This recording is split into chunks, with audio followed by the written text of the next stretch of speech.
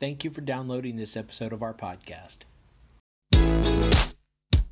Hi, and welcome to the podcast for Solomon Staircase Masonic Lodge number 357, where we talk about all things related with Freemasonry, including Hermetic teachings, philosophy, reason, spirituality, and much more.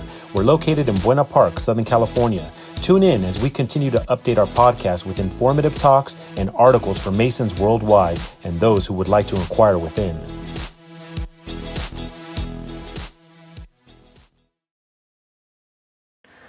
So now we'll finish up the article on anti-Masonry and Masonry, the genesis of protest.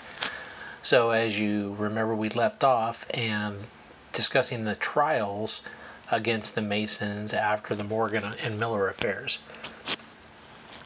The three councils complained of obstructions encountered in securing witnesses or testimony, because so many stratagems had been resorted to frustrate inquiry. Birdseye recommended changing the laws which allowed witnesses not to testify if they might incriminate themselves.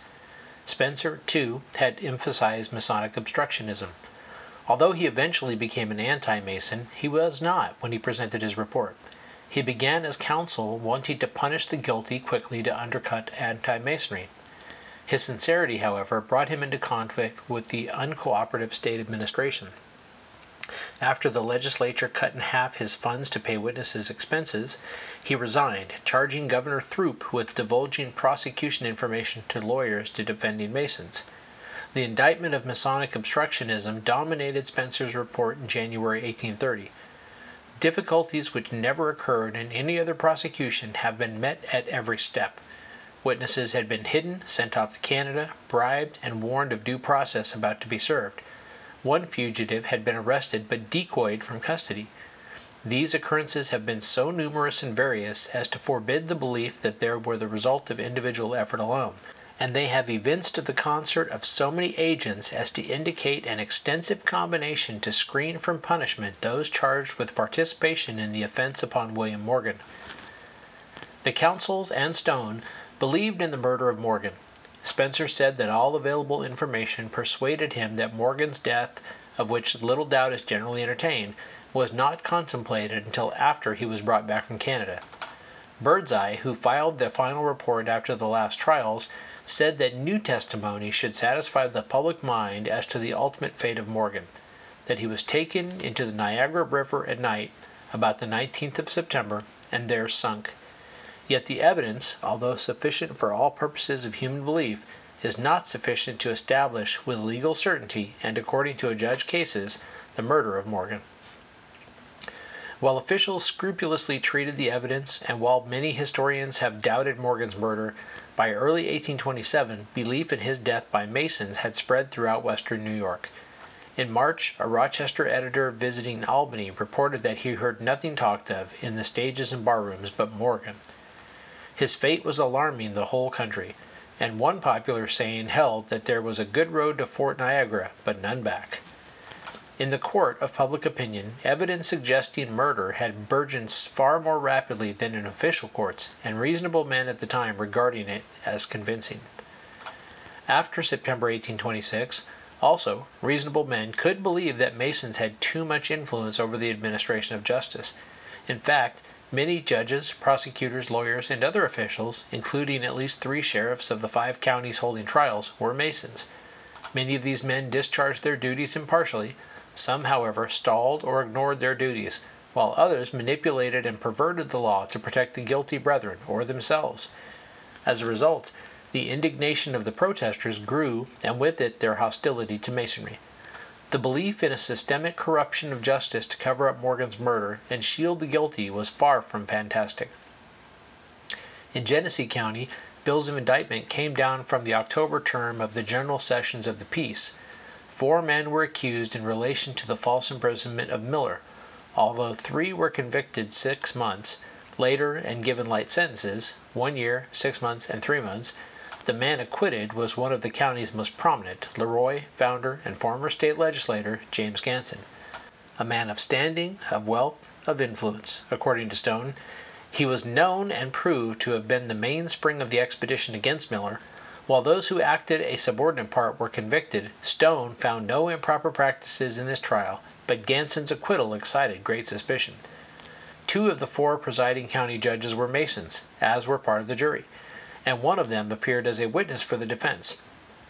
Substantiating the suspicions of nascent anti-Masons, Morgan cases dragged on through 5 terms of the General Sessions and 6 terms of the Court of Oyer and Terminer in Genesee County between 1826 and April 1830. Masons were allowed to post recognizances and trials were postponed.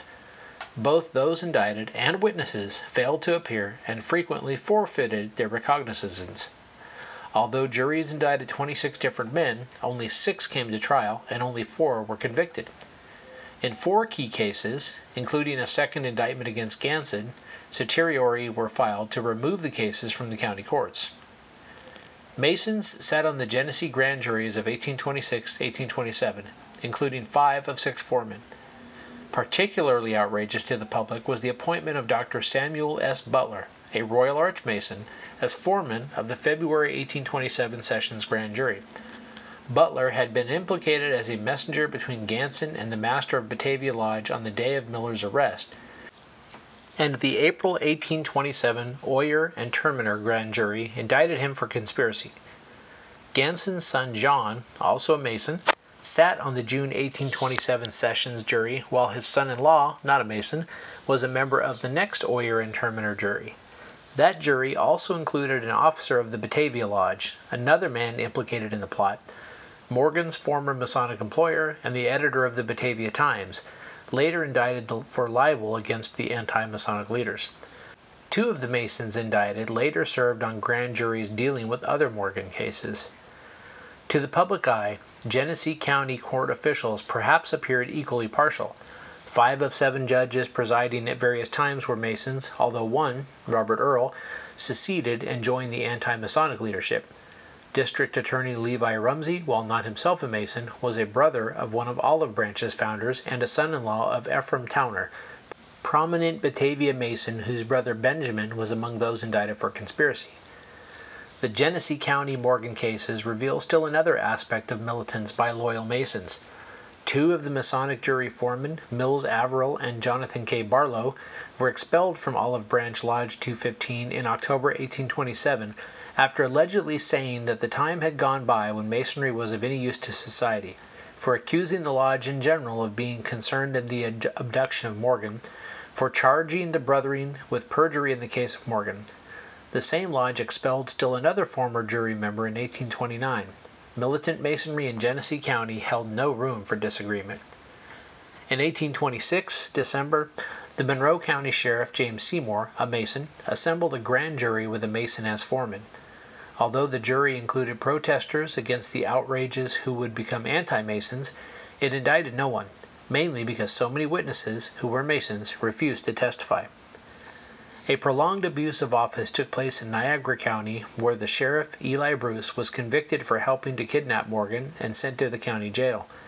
For months, Bruce had warded off prosecution by assembling grand juries packed with Masons. He reportedly sat with and guided one such jury, which sent a memorial to Governor Clinton testifying to Bruce's spotless character. Such incidents led to anti-Masonic demands for changes in the method of jury selections. The demand that Masons be barred from serving on juries at any time also became a standard part of the anti-Masonic program everywhere. As such, it turned into a wish to deny civil rights, yet its practical origins in western New York can be understood if not condoned. In Ontario County, the legal system responded to the kidnapping, though with mixed results. 4 alleged abductors were indicted in November and tried in January at Canandaigua. A battery of prestigious lawyers appeared for the defense, typical of what one special counsel later called the formidable array of able and experienced counsel in all these causes. 3 of the 4 defendants soon stunned the court by pleading guilty to conspiracy to kidnap, claiming no knowledge of Morgan's fate after completing their small part in the project. Thus, almost no information emerged, and the belief quickly spread that a rap had been taken to cut off testimony which might incriminate others. Upwards of 200 witnesses reportedly had assembled, some from 100 miles away. As they and the many spectators returned home through a snow-buried country, they broadcast the disturbing outcome of the trial more effectively than any newspapers. Indeed, because of what they termed the silence of the public press about Morgan, the proto-anti-Masonic collection of independent committees known as the Lewiston Convention began to publish reports of their investigations. In February 1827, another Ontario trial resulted in the acquittal of several men accused of falsely imprisoning Morgan. Other acquittals came later in the year. Indeed, no important convictions came again until Eli Bruce finally came to trial in August of 1828. Meanwhile, suspected abductors and witnesses fled the area or disappeared. Some, like Ganson and Sheriff Thompson, died in distant parts. As Weed later remarked, acquittals did not relieve public skepticism, but rather served to implicate the Masonic fraternity more deeply in the public mind. During late 1826 and early 1827, state authorities, like the courts, seemed to give the protesters an inadequate hearing. The legislature did respond positively to the public outcry over the light sentences meted out at Canandaigua and Batavia, and over the representation of Masons on grand juries. On April 16, 1827, Governor Clinton signed legislation stiffening the kidnapping laws and stripping sheriffs of the power to summon grand jurors. Henceforth, kidnapping would be a felony, punishable by 3 to 14 years at hard labor, and town supervisors would prepare jury lists. Meanwhile, Clinton, a Mason, had inquired of Canadian officials concerning Morgan and issued 3 proclamations offering a reward for information leading to Morgan or to his alleged murderers. In March 1827, he raised the reward to $1,000, calling Morgan's abduction an act of unprecedented violence. A special legislative committee chaired by Francis Granger of Ontario, later an anti-Masonic leader, recommended on April 11th that the legislature empower Clinton to offer rewards of $5,000 for Morgan and for his assumed murderers, and that it appoint a joint legislative committee to visit the 7 western counties and investigate the outrages. While proponents of these resolutions did not mention Masonry, the first legislator to speak against them identified himself as a Mason and deplored any actions catering to the hysteria against Masonry. The Assembly defeated the resolutions overwhelmingly. Legislative action on the kidnapping question and on the summoning of jurors could not, of course, be enforced retroactively. To many observers, the Assembly's failure to endorse the Granger resolutions loomed larger and seemed to thwart a promising mode of investigation. This, too, fed frustration over the outrages. Thus, protest did not leap full-blown from the kidnapping to beliefs about satanic conspiracies. No single incident and no imaginary conspiracy triggered paranoia. While some wholesale blasts against Masonry as such emerged during the first weeks of protest, no uniform pattern developed, and many remonstrators showed restraint. David Miller and his Batavia Republican advocate, however, jumped at the chance to lead a crusade. At first, the advocate blamed its rival, the People's Press, for the outrages, and spoke of a few worthless members of a useless institution made to bend to the purposes of the abandoned and unprincipled. Yet, as early as September 18th, Miller distributed a handbill expressing fears that Captain William Morgan had been assassinated, and launched an attack on Masonry.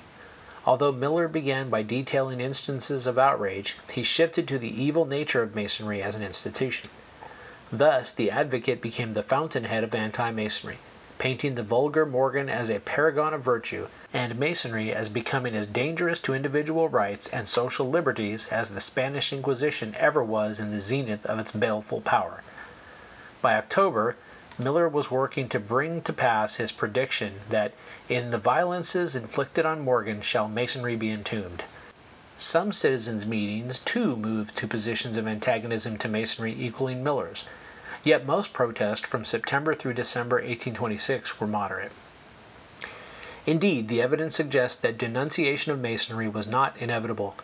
The protest meeting in Batavia on September 25th included influential community leaders from all political factions and acted discreetly. The meeting listened to addresses, resolutions, and 9 affidavits from abduction witnesses, material which formed the basic information for meetings elsewhere. The prostitution of law with help from law officers especially alarmed the citizens. Shocking, too, was evidence that some neighbors had prior knowledge of lawbreaking, and that expressions of apathy or even satisfaction with outrages had come from those of whom we had hoped better things. The Batavians' concern for the legal system pervaded their response. In a government of laws, we can only look to the law for protection. Our Bill of Rights has declared that no person of what state or condition soever shall be taken or imprisoned or put to death without being brought to answer by due process of law. This assertion of our rights is but a miserable mockery if the humblest citizen may, even under the pretended sanction of legal authority, be violently abducted from his friends and secretly imprisoned beyond the aid of legal redress. The Batavians complained of an organized and disciplined mob, of daring banditti, a secret clan, and mentioned a lodge room having been used to incarcerate a citizen, but only thus indirectly referred to Masonry. Moderation also prevailed among the citizens of Rochester. On December 14th, protesters there chose a committee of inquiry headed by nonpartisan influentials, including several Masons. They condemned high-handed violence and the cool, deliberate, and concerted villainy against Morgan, especially the abuse of legal process. They also disclaimed any sentiments of hostility to the fraternity of Masons as a body. Yet, by early 1827, protests frequently denounced Masonry per se as an evil institution inherently responsible for the outrages. This absolutist trend reflected the Remonstrators' reaction to Masonic arrogance and disdain for remorse. Many Masons apparently responded to inquiries with silence, ridicule, or threats. Some hinted that Masons were invulnerable. A few alluded to a violent end for Morgan or quipped that Morgan got what he deserved. Many of these remarks no doubt issued from attention seekers, but protesters seized indiscriminately on all of them as proof of Masonry's corruptions. Recalcitrant Masons and their allies thus fostered the absolutist spirit. Martin Van Buren, soon a political foe of anti-Masonry, understood the stimulus hardliners gave to remonstrance. When one of his party's editors criticized protesters during 1827, Van Buren exhorted him to let the Morgan affair alone. He confessed himself heartsick at such reckless indiscretion, running in the face of so irresistible a current of public feeling in the western counties. Inflamed feelings might lead to excess unless allowed to exhaust themselves. Opposition, and more especially ridicule, but add fuel to the flames. Van Buren feared the political potential of protest. As early as October 7, 1826, radicals declared that no person should be supported for any office whatever who acknowledges an authority superior to the laws of our country. Though the Batavia and Rochester meetings avoided politics, Morgan affected elections to some degree, even in November 1826. The political drift of protest originated largely in reaction to Masons' recalcitrance. The objectors demanded that any fraternity member seeking office give a far more reasonable account of what happened to Morgan, or that Masonic candidates not countenance the outrages in any way. In time, these demands stiffened. By February and March, as local elections approached, protesters announced they would not vote for Masons, not renouncing Masonry.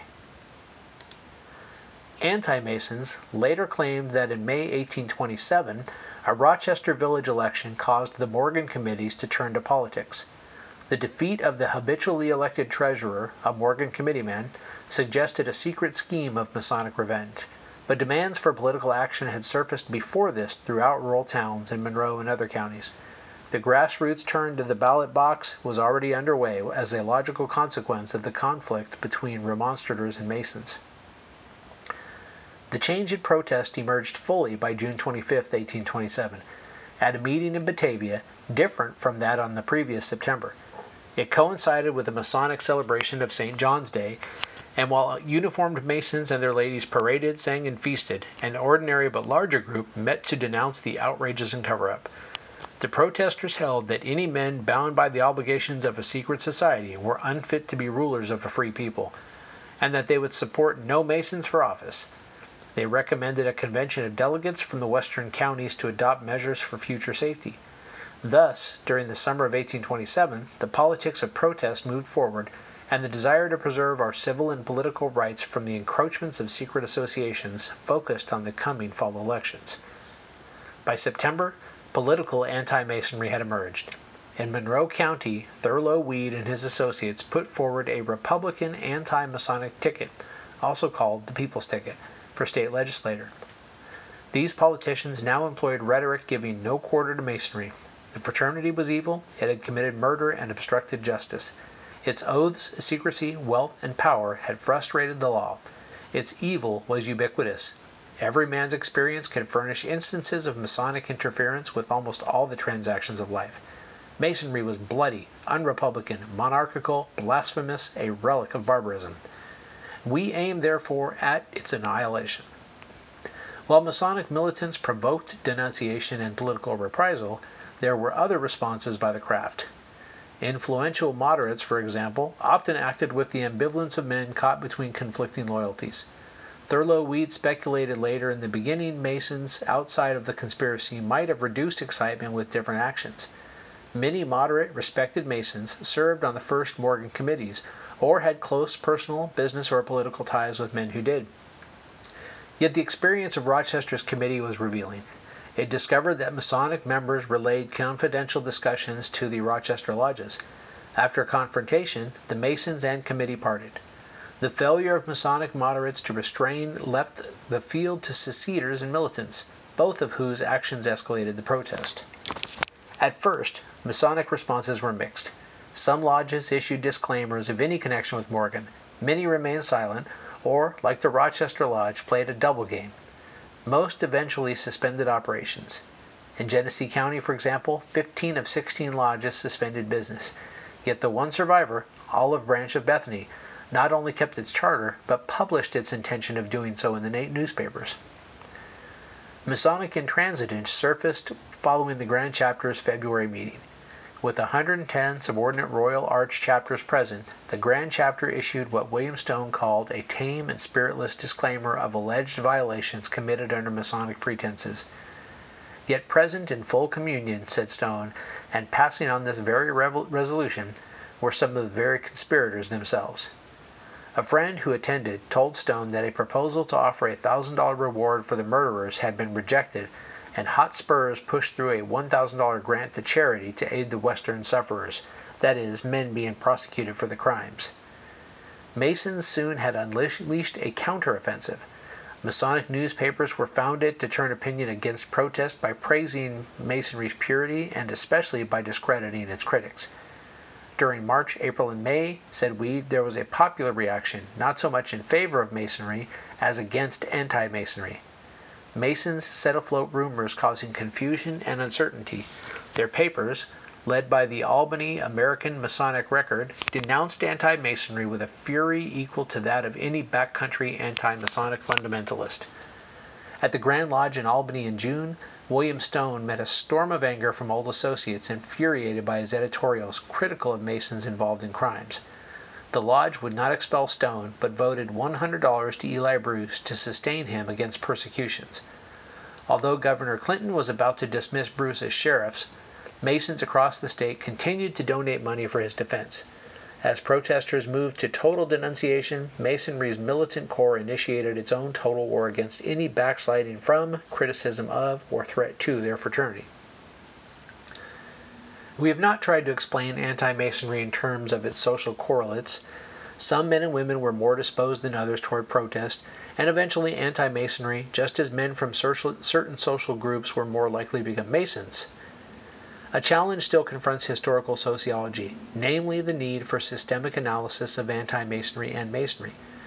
But if the immediate causes of anti-Masonry have been recovered here, then the analysis of structural causes stands a better chance of being grounded in its historical context. The origins of anti-Masonry cannot be explained as an irrational outburst. The protest of 1826-1827 is an exemplary case study of the gestation of a movement whose beliefs sprang initially from concrete experience. While anti-Masonry eventually ran to excesses and recruited opportunists, fanatics, and diverse exotics, one must not read later features back into the genesis of protest and group conflict. The Morgan episode, and especially its aftermath in the courtrooms of Western New York, need to be placed at the beginning of anti-Masonry as shaping its influences. More broadly, the protest should be seen in the context of Republican ideology fashioned by American revolutionaries and their successors. Republicanism provided the vocabulary of protest. It conditioned the fear that equality before the law, a central tenet of republicanism, was threatened by a secret society's ability to cover up dark deeds and to thwart justice. From that sprang the belief that Masonry's behavior grossly contradicted Republican virtue. During the first trial at Canandaigua, Judge Enos Throop, though soon to be a Bucktail governor and enemy of anti-Masonry, delivered a speech which became a sacred text of anti-Masonry. Throop praised the people's spontaneous vigilance in defending the laws and their strong feeling of virtuous indignation. The court rejoices to witness it, to be made sure that a citizen's person cannot be invaded by lawless violence without its being felt by every individual in the community. It is a blessed spirit, and we do hope that it will not subside, that it will be accompanied by a ceaseless vigilance, until every actor in this profligate conspiracy is hunted from his hiding place and brought before the tribunals of the county to receive the punishment merited by his crime. We think we see in this public sensation the spirit which brought us into existence as a nation." End quote. This accorded with the protesters' self-image. They saw themselves obeying the imperatives of aroused republicanism. Protest thus resulted from overlapping sequences of action and reaction. Masonic vigilantism initially opened the way to polarization over Masonry. From Morgan's vanishing through early 1827, Masonic militants reacted to public concern with increasing defiance. What Weed called the Masons' high posture led to escalation of protest and group conflict. Masonic zealots refused to acknowledge wrongdoing. They would not do penance. On the contrary, they showed contempt for those demanding it, and as timid members stayed home and others turned renegade, a militant corps hung together and by winter's end had opened a counter-offensive to eliminate the enemy as a moral and political force. Prolonged Masonic efforts to conceal information about Morgan created gaps in public knowledge of the affair, allowing free rein to imagination among common-sense Republicans. Ignorance indeed bred fear, anxiety, and eventually hostility to Masonry as months of inquests and trials proceeded. Information revealed proved sufficient to trigger further questioning. It was insufficient to quiet many concerned citizens. The political potential of the outrages surfaced as early as November 1826, and by September 1827, political anti-Masonry was well launched. Opportunism became a part of anti-Masonic politics as naturally as it has insinuated itself into all elements of politics. But adhering Masons played into the hands of entrepreneurs and gave marginal men such as David Miller audiences they otherwise never would have had. The view of Masons as scapegoats is misleading in explaining the genesis of protest. Their actions must be seen in the context of the failure of social controls and of the protesters' impatience. Social restraints did not diffuse the controversy, in part because of the Masons' influence and power. The authorities did not appear to be differentiated from Masonry, either in reality or especially in the protesters' eyes. Incipient anti-Masons lost patience too quickly with normal imperfections in courts and newspapers. It is also true that agencies of social control did not act promptly enough to give a hearing to protest. Neither local nor state officials reacted with the sense of urgency that might have placated the aroused. Instead, authorities seemed to take sides, and outraged Westerners did not retain confidence in the forces of law and order. The latter did not lift the issues from the hands of the aggrieved groups and consider these issues in setting apart from the heat of emotional commitment to generalized beliefs. Although anti-Masonic demands escalated later, early goals were defined very much by the conflict situation. Political anti-Masonry, at its inception, was a contest for control of the local administration of justice. None of this should be interpreted as an attempt to explain away anti-Masonry's later excesses. As an absolutist spirit grew and as other social cleavages suffused the original conflicts, anti-Masonic charges of secret evil-doing reached cosmic proportions, outrunning the factual limits set by the New York outrages. But the protest to extremism as it came into existence has been exaggerated while Masonry's has escaped notice. Both the emergence of total denunciation and political reprisal bore some rational relation to actual vigilantism, conspiracy, and cover-up. Anti-Masonry began as a protest against the systematic breaking of the rules of the game, and throughout incubation it was Republican and norm-restoring. After it mobilized as movement and party, it acquired additional goals and expressed a range of ideological tendencies stretching from radical to reactionary. Initially, however, the issue posed by the breakers of the law west of Cayuga Bridge was central to liberal republicanism: equality before the law. Anti-Masonic cohorts later expressed a desire for equality of opportunity, combined with resentment of high status and concentrated wealth, Some early protesters, such as Miller, may have been classic cases of resentment politics. The religious opponents of Masonry, too, lost little time in joining the protest, and their worst fears of Masonry's inherent danger to religion seemed confirmed. To the evangelical, the issues posed by Masonry's character, as revealed in the outrages, sounded a trumpet call to crusade. But the first protesters, whatever their other motives, sought to maintain a basic and ingrained norm of Republican society. Whatever the ambiguity of its public standing in 1826, Masonry need not have raised the question of its own existence. The confrontation may have been likely, it was not inevitable, but the challenge to republicanism, even though many Masons, as good Republicans, did not see it or valued more their freedom to associate, combined with the hostility of its natural enemies, gave life to the call for Masonry's total abolition. After coexisting uneasily with American sectarian Protestantism, Masonry's experience at the close of the early national period defined the boundaries of sub-community existence in liberal Republican political culture. So, that's the end of the article. There are 85 notes on this article that reference a lot of other things that I didn't get into and read. But it references a lot of books, and there's just a lot of other information in here that is talked about. Where some of the information came from, as noted, even some definitions. And anyways, it's definitely worth checking out the link, going in if you're interested, if you really want to get a little more history on this, and reading the entire article, and then also looking up some of the reference material. So thanks, hope you stuck with it. Have a great day, and we'll see you on the next one.